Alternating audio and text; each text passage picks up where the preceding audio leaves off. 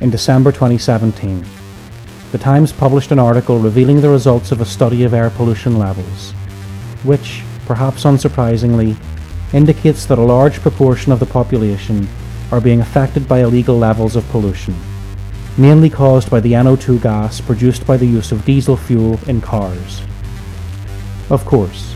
while there are large parts of Britain that might seem to be practically unsullied by traffic pollution, these areas tend to be underpopulated rural regions.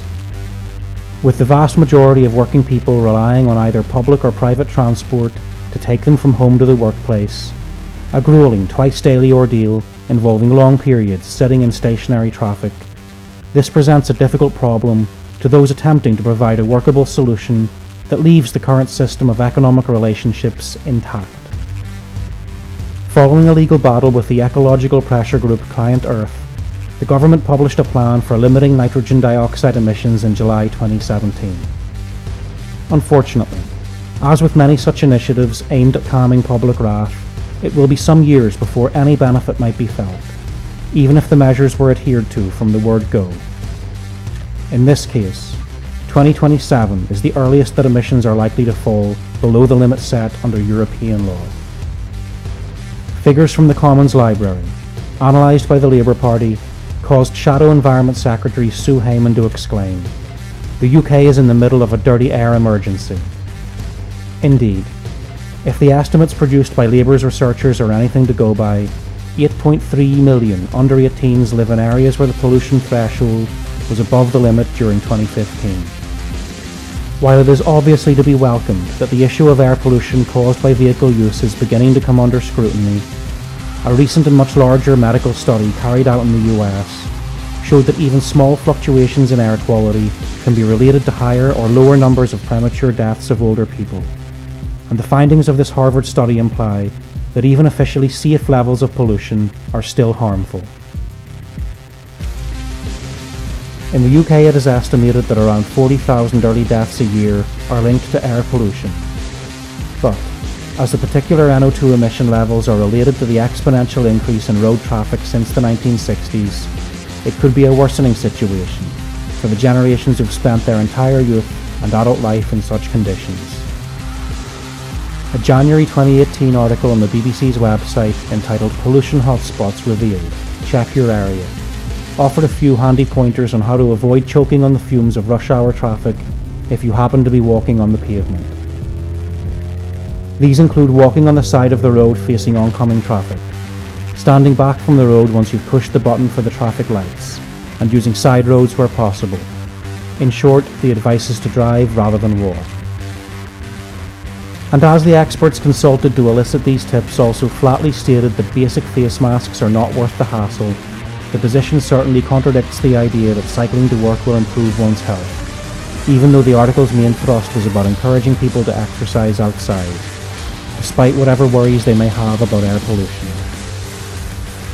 It's hard to see how the problem could be tackled with the same zeal as the most recent measure to improve public health, the banning of smoking in pubs and bars.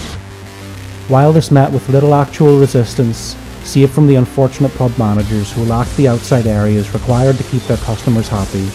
it's evident that the automobile industry will not take threats to their profit margins lying down. Moreover, while the cultural shift required to cut the figures of smoking-related deaths could be enforced mainly through changing what's acceptable in a recreational environment, the fact that so many workers rely on cars to get them to their place of work every day, and that this is combined with a well-established car culture, where workers are encouraged to see their mode of transportation as an extension of their personality, means that any strong measures to reduce the amount of traffic at peak times would cause chaos for businesses, as well as being interpreted as a drastic attack on people's personal freedom.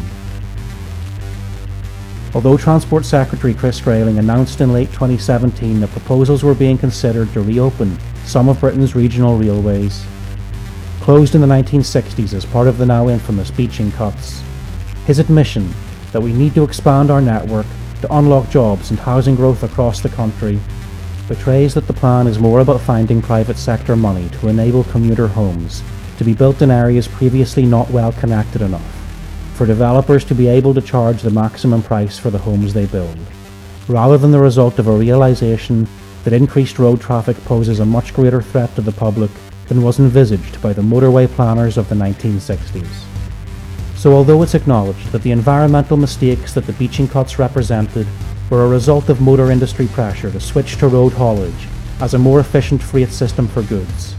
we're still a long way from being able to cure the badness wrought on the country and its workers by the adherence to using roads as the primary way of getting people and produce to where they need to be.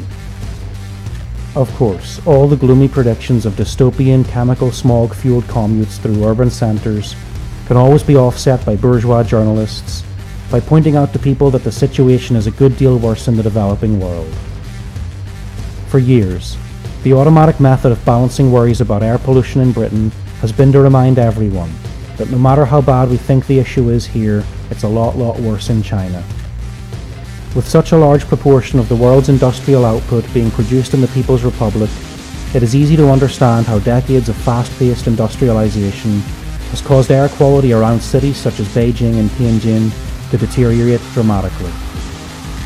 But while our media has consistently used this as a way to convince the British public that they're much better off than Chinese workers, the changes currently being made to this state of affairs by the Communist Party of China government, taking into account the gargantuan scale of the initiatives and the scope with which they are being implemented, mean the status quo looks set to change in the not-too-distant future. Hence, on the 5th of January 2018, The Telegraph informed its readers that China's reforestation plan for 2018 aims to cover 6.6 million hectares in its effort to shed its polluting image and become world leader in environment protection, since President Donald Trump chose to withdraw from the Paris Climate Agreement last year, adding,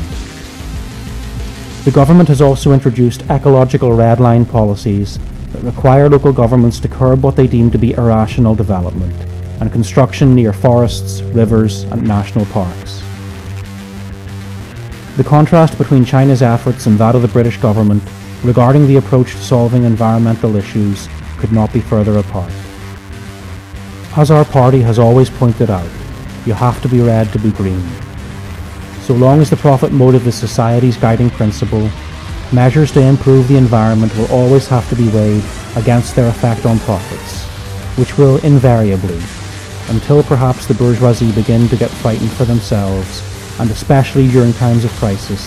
such as the one the capitalist world is experiencing now, be given priority over people's health.